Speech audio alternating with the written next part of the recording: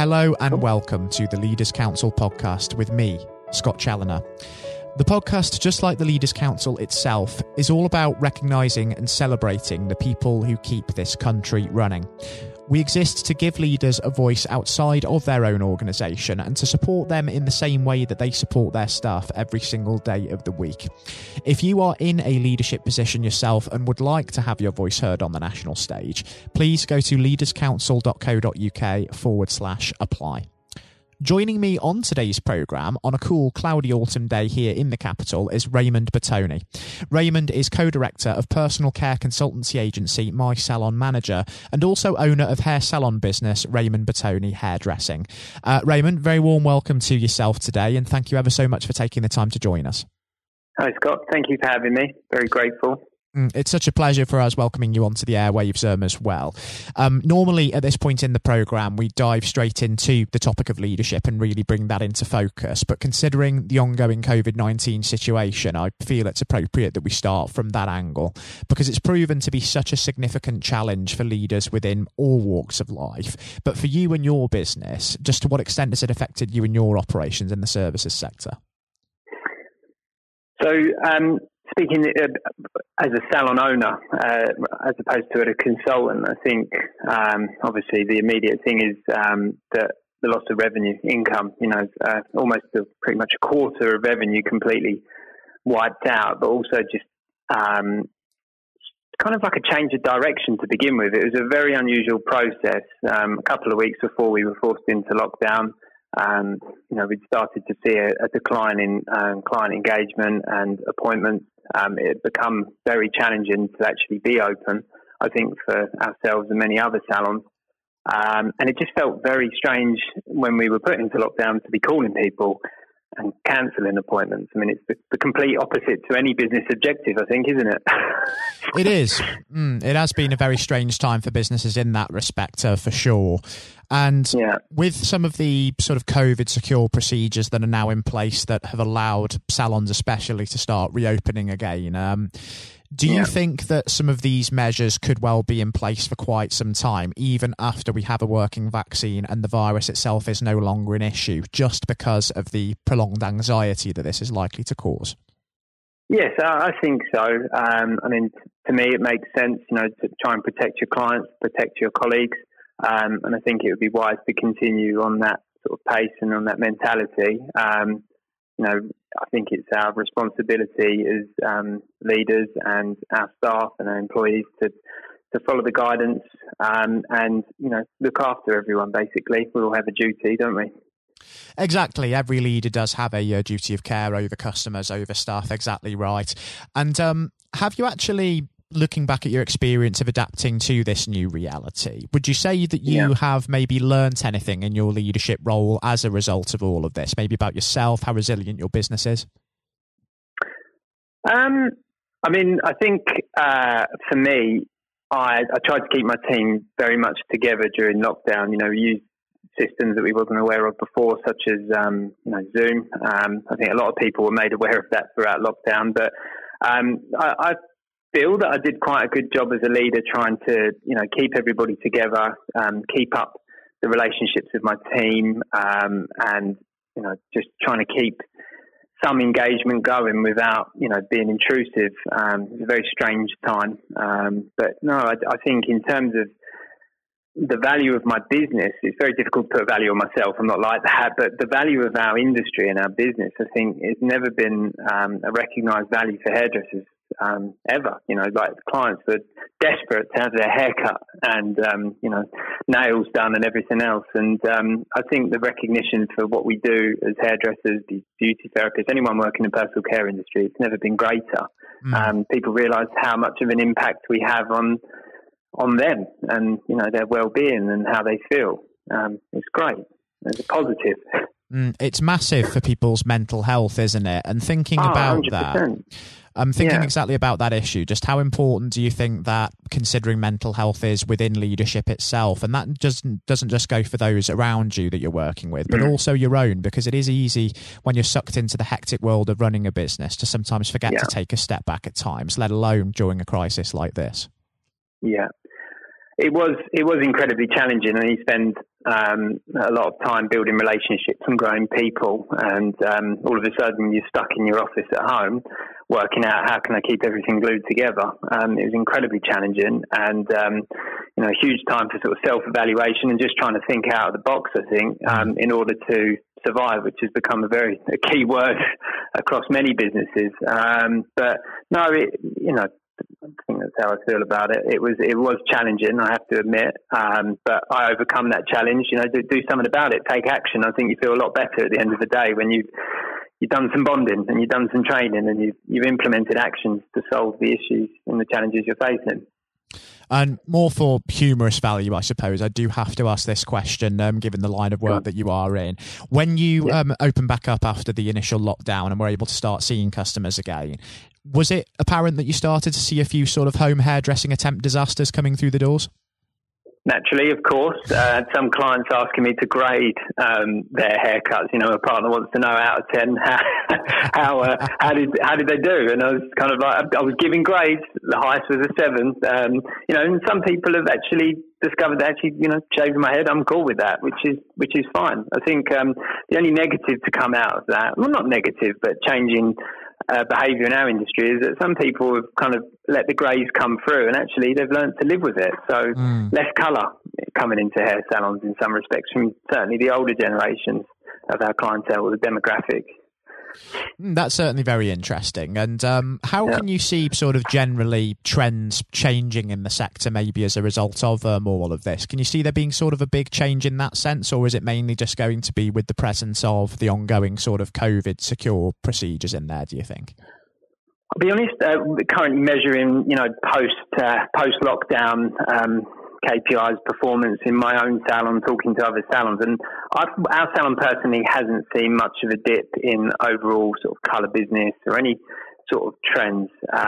People prolonging visits. Some salons are experiencing it. I think that working with a lot of other salons, over 100 salons and groups in the country, there's just no one size fits all. Nothing seems to be the same. We're all very different depending on location, demographic, and of clientele. And I think for us, we've not seen a change. The only change we have seen, as I said, is the silver foxes and vixens have decided to stop coming in for their regular colours and just embrace the grey, which we welcome. And instead, they've got a nice sharp haircut. So there's not been too much damage for our salon, but I understand that maybe in city-based salons that there has been a huge decline in client interaction, which is a huge shame.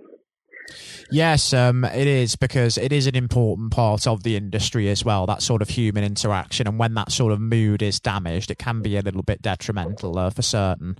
As well, thinking about sort of the impact on the economy, on sort of social interaction, and also on their employment prospects. I imagine there are so many young people out there that are so downhearted by the current situation and what's happening.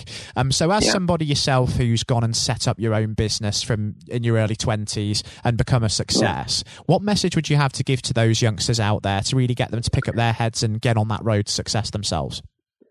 Align yourself and be guided by someone that's dedicated to education. I think my immediate kind of response, a lot of salons face the challenge of, you've got this huge demand of clients.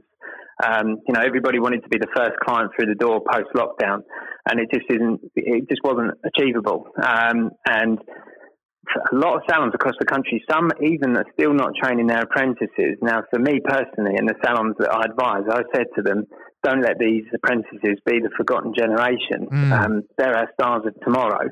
But in general, I think my brother, he's a lot younger than I, he's 18, and he's been struggling to get a good apprenticeship where someone's dedicated to training. I think it's all about the mentor, and it's all about the company that you work for, and apprentices, anyone looking to learn in the job. Find someone that cares and find someone that pushes you and develops you. I guess that's my message. Don't just hang around. Education is so important, because leadership itself is all about learning, isn't it? We're never a finished product in our profession, no matter how good we are. We're constantly and continuously improving and developing, and seeking out a mentor early on is one of the best things that you can do. Absolutely. My involvement with MySalonManager, I actually started as a member of the consultancy that I now have. I'm a co-director of, and I sort of got to know the mentor Simon very well, and just on the basis that my business wasn't where I wanted it to be, and I knew I had to learn new skills to get it there, and he taught me, and I embraced it, and just, here I am. 3 years later, I'm helping him run it, because I enjoy learning so much. It's such a big part of what we do every day, and I think growth and education develops a business like nothing else. You're absolutely right, Raymond. Now, I am conscious that our time on today's programme is now beginning to draw to its close. But before we do wrap things up on the show, I would like certainly to talk about the future, because over the next 12 months, it's going to be a period of significant change. We know that we're going to be stuck in a rut for a good period of it, perhaps until the spring, because of these restrictions in place. But hopefully by that point in time, we will have a working vaccine and can maybe start to focus on some of the challenges of the longer term future and begin to leave COVID behind. So with that in mind, what is it that you're really hoping to achieve over the next 12 months as a business, and where do you see yourselves being this time next year? My focus is to monitor. It's going to be incredibly boring. Monitor the P&L of the business, see what's actually happening, right now, rather than waiting to the end of the tax year, and finalising the accounts only to find out we've not met our objectives. So, monitoring the P&L, make sure we're comfortable, but overall, growth, training, development, and encouraging strengths rather than weaknesses. Traditionally, we've trained, or sometimes historically, companies, organisations have trained people on weaknesses. But actually, this is a time to really kind of work on your strengths and capitalise on those strengths as businesses, and do what you do and do it better. And that really is my focus. And we'll be sharing our objectives to our team, making sure that they understand what performance is required to survive this and to grow through it. And that's my ambition: growth. And what that ambition essentially shows is that it's so important sometimes to just go back to basics, do that right, and that's going to hold you in good stead. I mean, it might sound boring, but that is the key. You have to know what's going on in your business with the finances at this time. It's incredibly valuable for any business, not just in our sector. And I don't think smaller businesses, I think salons have learned that they need to be on top of the numbers, and we need to be more sophisticated in our approach to our businesses, and that's where my consultancy business has absolutely thrived.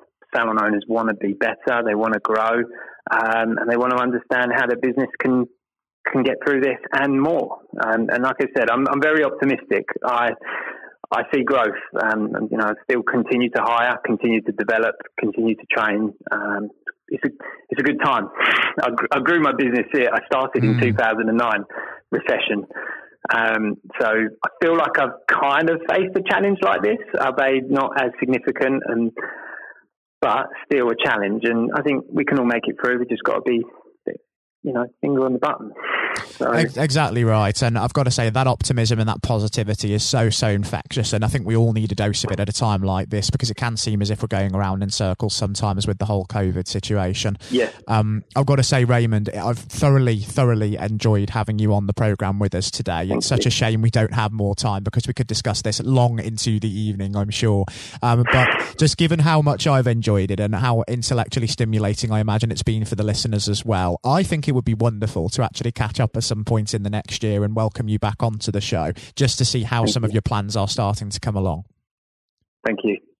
That would be wonderful, Raymond. Thank you ever so much for your time today again. It's really appreciated and so important in the wider context of what we're doing. And most importantly as well, do enjoy the weekend, but do take care and do stay safe with everything that's still going on too. You too. Take care, Scott. Thank you so much.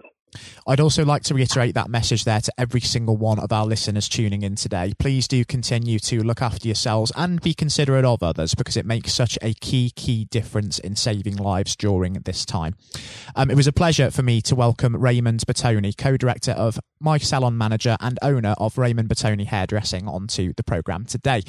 Coming up next on the show, we're going to be joined by England's 1966 FIFA World Cup hat-trick hero, Sir Geoff Hurst. Now, during an illustrious football career, Sir Geoff scored over 200 professional goals for the likes of West Ham United and Stoke City, among other clubs. But of course, he remains most well known for that famous treble in England's 4-2 triumph over West Germany at the old Wembley Stadium 54 long years ago. And to this day, he remains the only man to to have scored a hat-trick in a FIFA World Cup final. So Jeff will be joining us to look back on some of the highlights of his career, talking about the importance of robust leadership throughout, as well as leaving a message of thanks for our wonderful NHS who have been doing all they can during this most trying time. So Jeff will be joining us very shortly. And now, ladies and gentlemen, without further ado, we extend a very warm welcome to a special guest in Sir Jeff Hurst, who joins us on the programme today. Sir Jeff, good morning. Good morning. How are you? Very good, thank you. It certainly is a wonderful day forward, isn't it? It is. The weather's pretty good at the moment. I hope may it last. Absolutely. After a thunderstorm, it's lovely.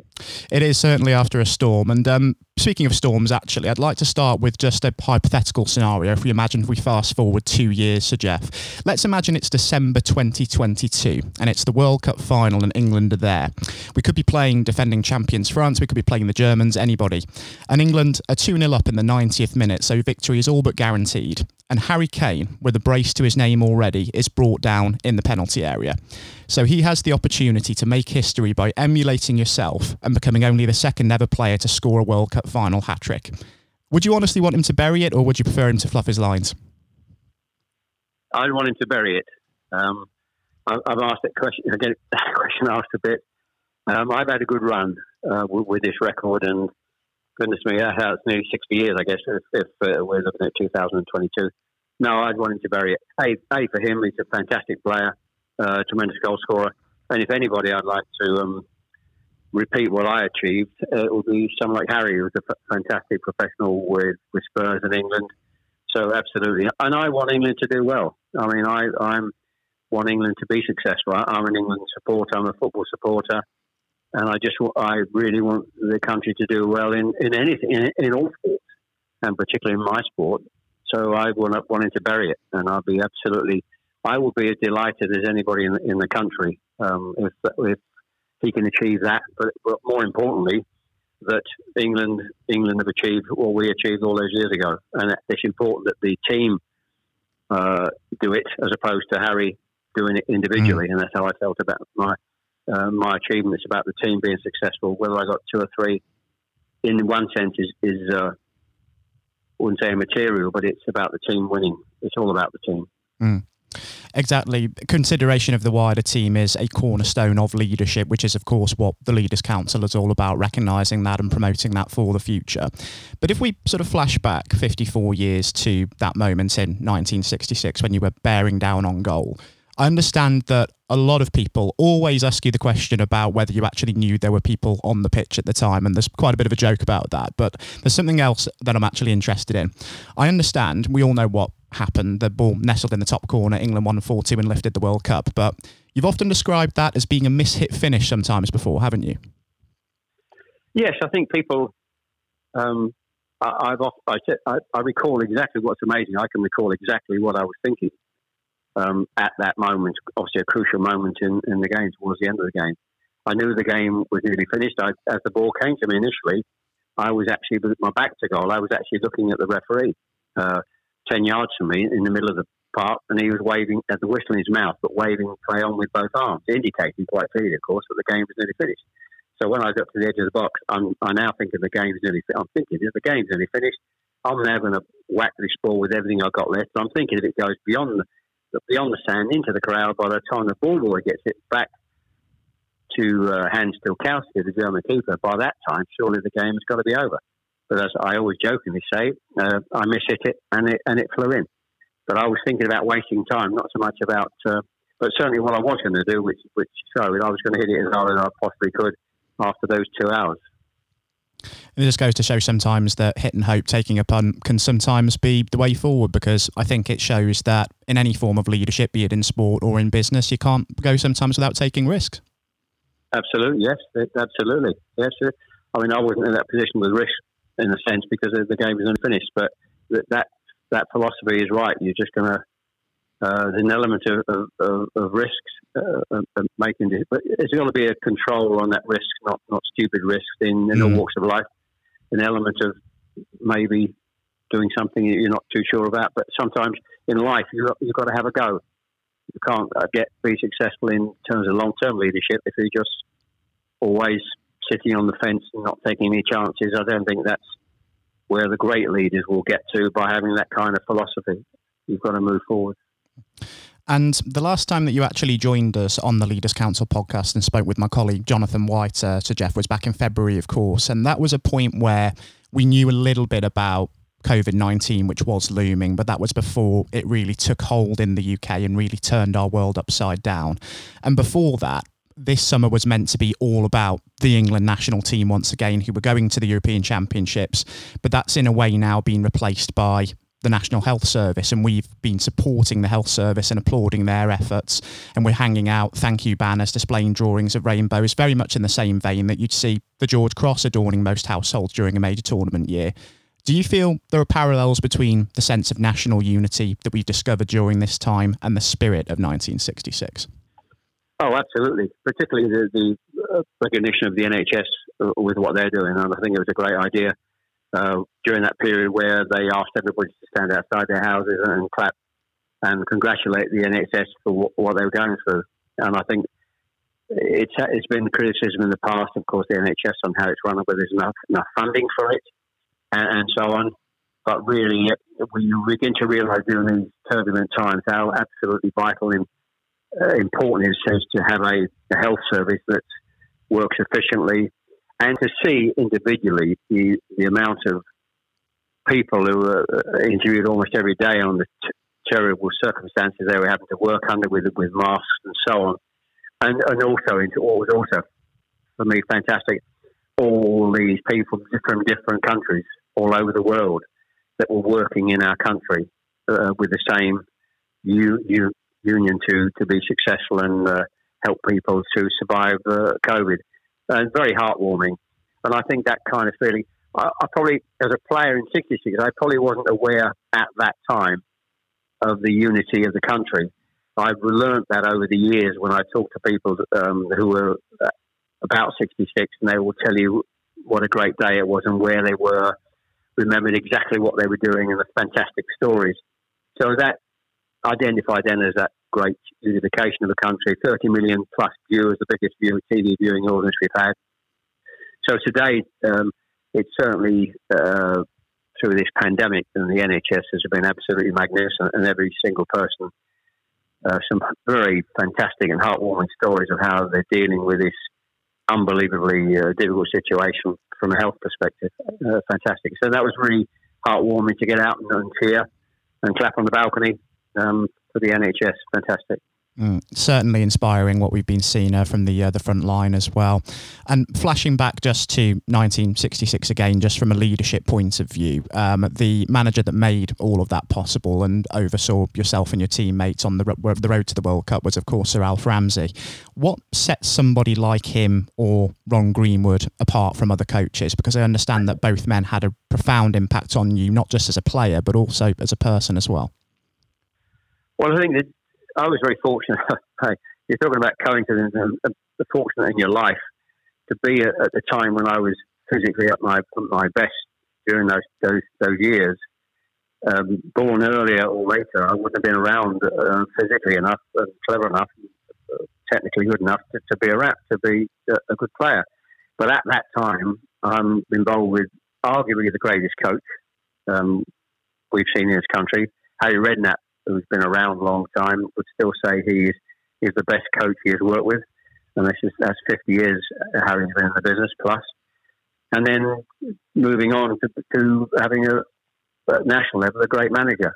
And the two coincided in a sense because Ron Greenwood always said that and felt that he, as a coach of a League One club, or Premier League as it is today, it's important you prepare and teach and coach the players to be prepared to be playing in the best company, playing for England.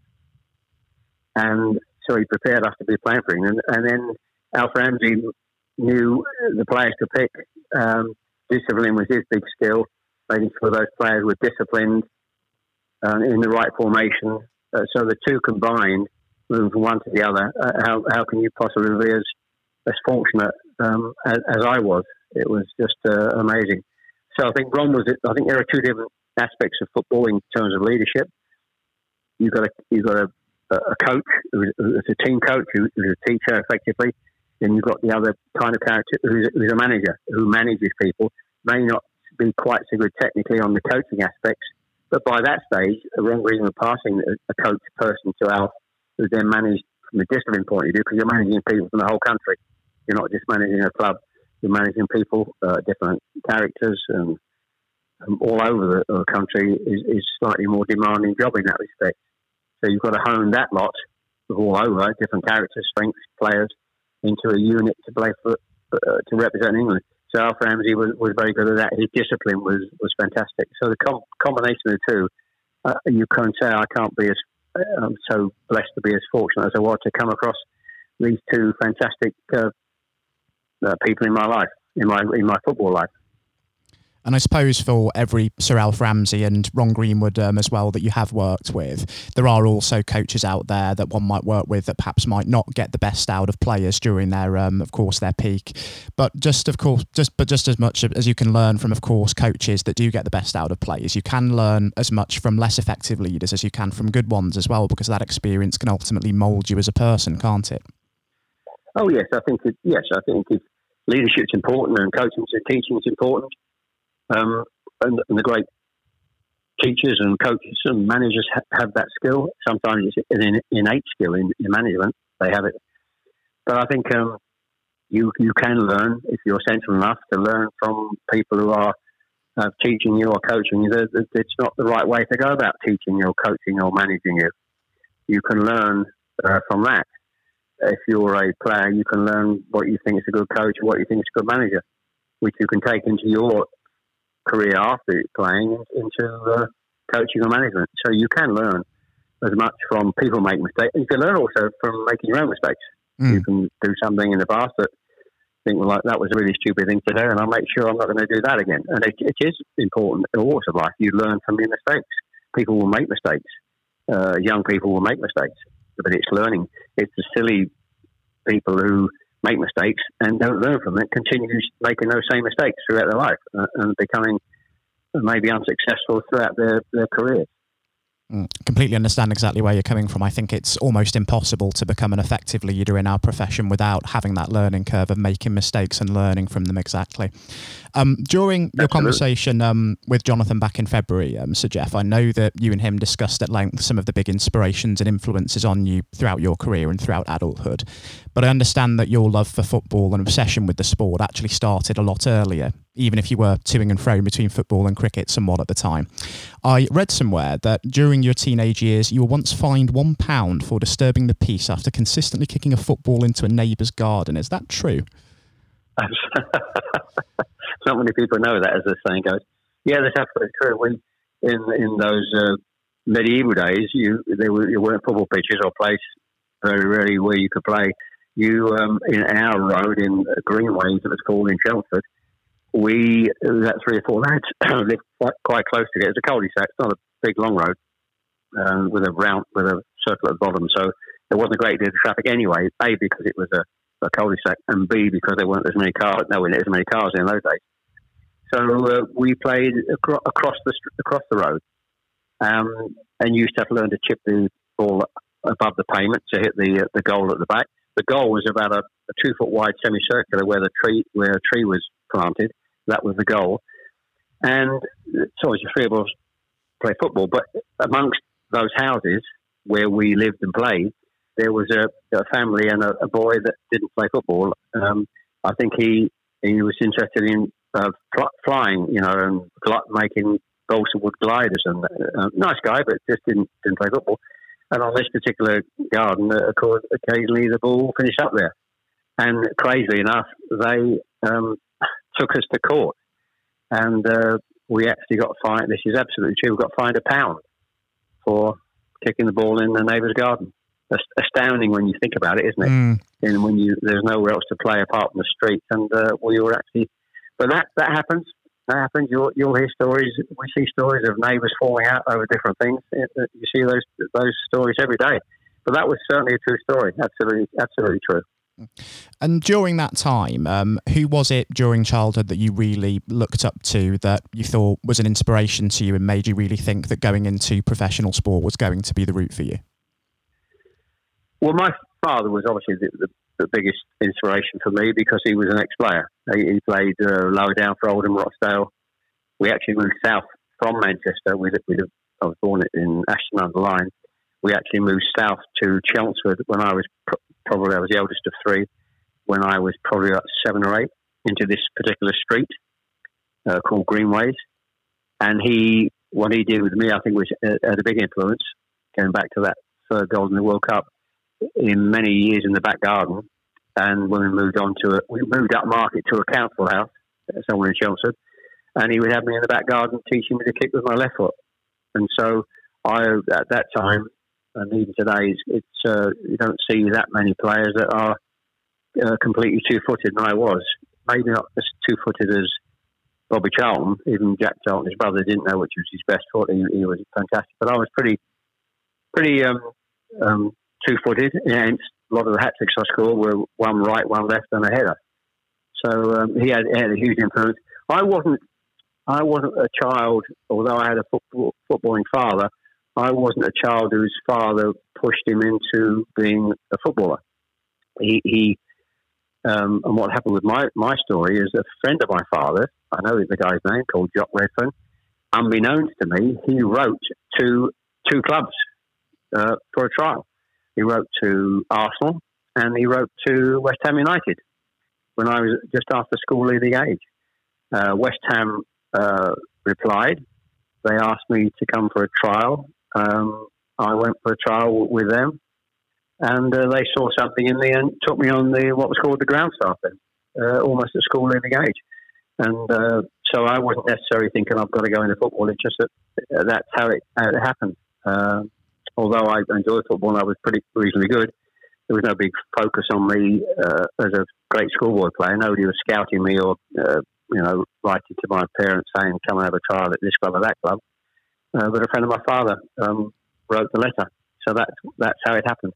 The problem I had during those early years, I enjoyed cricket as well, and I was messing about, as I kindly put it, between the two sports, which was hugely detrimental to me in my early development, either as a cricketer or either as a footballer. And it wasn't until Ron Greenwood miraculously tried me. I was a midfield player then, or centre half at school. He said, I'm going to try you up front. He put me up front in a game, and then my whole football career and life changed dramatically. And I suppose as well, what might have also done it for football as opposed to cricket was that fateful match for Essex over in Aigburth against Lancashire, wasn't it? Yes, a lot of people know that. One game, the sort of went messing about between the two. I had one first-class game for Essex, as you said, Aigburth in Liverpool. And I think I got naught and naught not out, I think. We won the game, funny enough. I thought a couple of catches, but Essex actually won the game, v Lancashire up in their territory.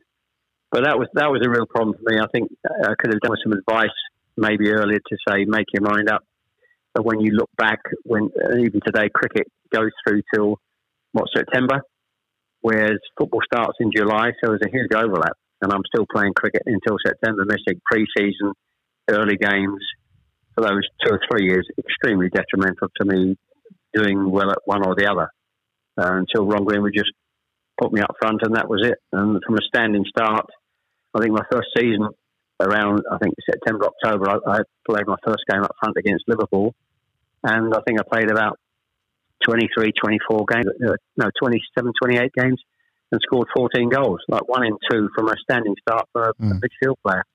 So quite changed dramatically. That was 62, 63 season, 3 years before the World Cup. And when we think about leadership in football, the role of a goalkeeper, of course not related to your own career, is to essentially build from the back and command his penalty area. And one goalkeeper that you played with, not just for England, but also for Stoke City in the later years in your career, was Gordon Banks. I have to confess, as a boyhood Port Vale supporter, I am relieved that incredible talents like yourself and Gordon are no longer occupying the dressing room there. And I did have the fortune of meeting Gordon when I was a young boy as well. But what was Gordon like as a leader on the field? Well, first of all, he was a great, 2 things for Gordon. He was a great keeper. I would still say the greatest English keeper we've ever had, and one of the best keepers in the world. Absolutely fantastic. Funny enough, I didn't realise.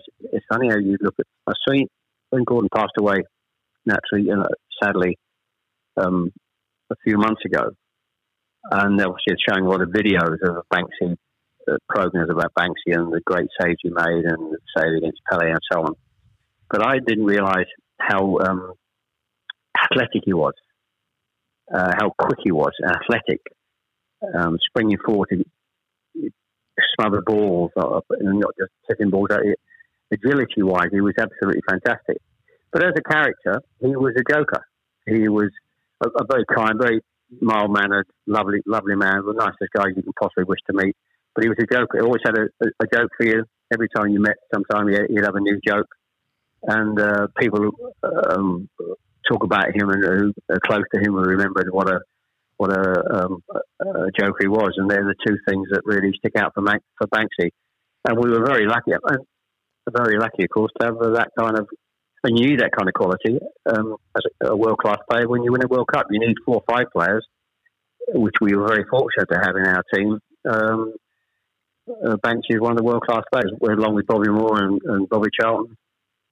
Jimmy Greaves, who didn't play, was a world-class player, put in the squad, and Ray Wilson, our left back, I'd always argue was a world-class player. So you need that kind of quality initially if you're going to be successful in winning a World Cup, some world-class players. And Banksy was up there, not with the best for me. And another thing from during your days at Stoke City as well was that a talented but then troubled young midfielder by the name of Alan Hudson first joined the club around the early 70s. And I know that you were asked to take him in as a lodger to provide him with a stable home during his spell there by then manager Tony Waddington. Now, I've spoken to a great many directors and executives on this programme before, and all of them describe trust as being a key cornerstone of leadership. How did it feel for you knowing that Waddington trusted you to that degree to ask that of you?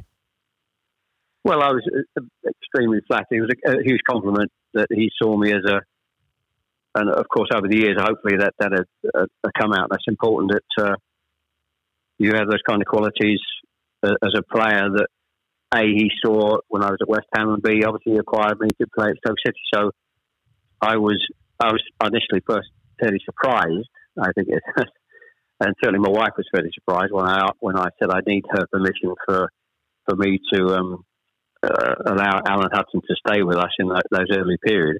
But what he saw, of course, in me was, which is, I can see in myself, I was a very disciplined person, a very disciplined player, which you have to be. I didn't really have, I would say, the qualities of the world-class players like the Bobby Charltons and the Jimmy Greaves and the Bobby Moores. So you need to bring all the other characteristics to be successful at that level, to compete in their level. And discipline was one of them. And obviously Tony Waddington saw that. And if he wanted to he trusted me that I was disciplined enough to hopefully push some of my discipline into Alan Hudson, which we did. And in those early 6 months and couple of years, he was come up a bit heavy from Chelsea. He lost a bit of weight. And although he was a little bit indisciplined himself, hence they needed him to stay with me, what he was a fantastic player. He is one of the most fantastic players I think I've come across, but not hit the best because I think he was certain slightly bit of ill discipline within his general life. And you need at the top, and I'm talking at the top being an England player, but I'd compare him purely on ability compared with ability up in the France Beckenbauer mold without any shadow of a doubt. He was that good. So it was a bit of fun and enjoyable times. Serving Alan Hudson the cups of tea about 8 o'clock at night when we had our tea at our home for those few months, and I think it was a big help to getting Alan back on track and performing brilliantly for the club. And following on from your days with the Potters, you went on, of course, to play football in Ireland and the United States before the end of your career. Did you feel that the dressing room and indeed leadership culture at those clubs differed from perhaps what you'd been used to back in England? Well, I think Ireland was just still with Cork Celtic, so it's hard to judge and make any comparisons. And of course, in America, it was the early days of football in America, and I thoroughly enjoyed my time at Seattle. So it's difficult to make a comparison. I think I was fortunate at West Ham that it was a great time with the club. And I was fortunate to play with Stoke City for 3 years, and it was a fantastic time for that particular club. They won, of course, the League Cup before I went there. Sadly, they knocked us out in the semi-final. So it was a marvellous time for that particular club, and very close. I think we played Ajax in the following year in Europe. I think we only lost on a goal over the 2 games against Ajax. So it was a great time for the club. So I'm very fortunate to have played for those 2 clubs. Only a short spell at West Brom, of course, but I think, as I always jokingly say, I think I was past my sell-by date then. West Brom was a fantastic club, but I wasn't at my best, and I felt it was time to retire, which I did. And Johnny Giles was in charge then. I think West Brom actually got up that year, but I made very little contribution to that success the club had. So, yes, the American experience was just fantastic. I never saw it as long-term being over there. That was a brilliant few months with my wife and 2 daughters, and my wife, and she was pregnant with our 3rd daughter over there. So that was a good time. It's completely different. Ireland was just I always joke about Ireland. I was there for about, I think, a month, I think it was, and I enjoyed the experience, and I earned a few quid, and I think it paid for the kitchen in one of my houses back in England. New kitchen. So it certainly went really well. I suppose in the waning days of your career, was it humbling that you realised that people were beginning to actually look up to you and be inspired by you as a legend, as in perhaps the same way that you were looking to the likes of Bobby Moore earlier on in your career? Yes, I think that kind of whatever the correct word is, I don't know, being looked at and revered sort of comes maybe longer, not some sort of immediately after you've finished playing, but in the long term when and I always joke when people introduce me either to other people or introduce me on stage as a legend, and I always jokingly say you only start being called a legend when you're over 70. And I think the whatever the word is, I'm not sure, adulation or recognition or whatever, it sort of happens and you think more about it, or it happens and occurs more in later years. Not certainly. I felt during the time after I finished playing or managing or playing for England during my football career. And I think I went into business for 20 years. I don't think anybody necessarily looks at me when I was in business as necessarily a legend or somebody they could look up to. I felt that kind of attitude probably has happened in my later years, probably. For those younger generations, just lastly, Sir Jeff, before we do wrap things up, for people who are aspiring to become leaders in business, politics, sport, or indeed any walk of life, if you could offer any advice to them based upon your experience, what advice would you give them? Simple advice in a sentence is really, I learned a lot from Alf Ramsey. He was a boss. I think a boss sometimes have natural characteristics. You can learn about management on management courses, but there's certain characteristics when the successful boss is within them to start with. But one of the things I learned from Alf Ramsey, which I've taken into my business life and even talking to my family life, if they're involved in business, is when you're managing people, you manage them as a group. Anybody that doesn't want to be part of that group, you find is backing against what you want to achieve as a boss, you move them out. And I think that's one of the most simple lessons I learned during the Alf Ramsey period. Even some of the great players I felt should have been in the squad, possibly at the time, without mentioning names. When you hear stories about this player not, completely complying with everything, and they're left out, or they're not even in the squad. And I felt that was, and even some with great ability, I think probably didn't make it. And I think a lot of it stems down to they wanted to be, a lone champion, successful person, didn't want to be part of the group. So that for me is the key message, the single key message I would pass on to anybody who wants to manage a group of people in any walk of life. Ties in very nicely with a quote from one Nelson Mandela, in fact, that surround yourself with people who are better than you are in some ways. And I think that is incredibly sound advice indeed. Yes, it is. Very good. Good advice, yes. So, Jeff, thank you ever so much for joining us on the programme this morning. It's been an absolute pleasure having you with us to discuss your life, career and leadership. And it would be a pleasure to welcome you back on the programme in future to discuss further.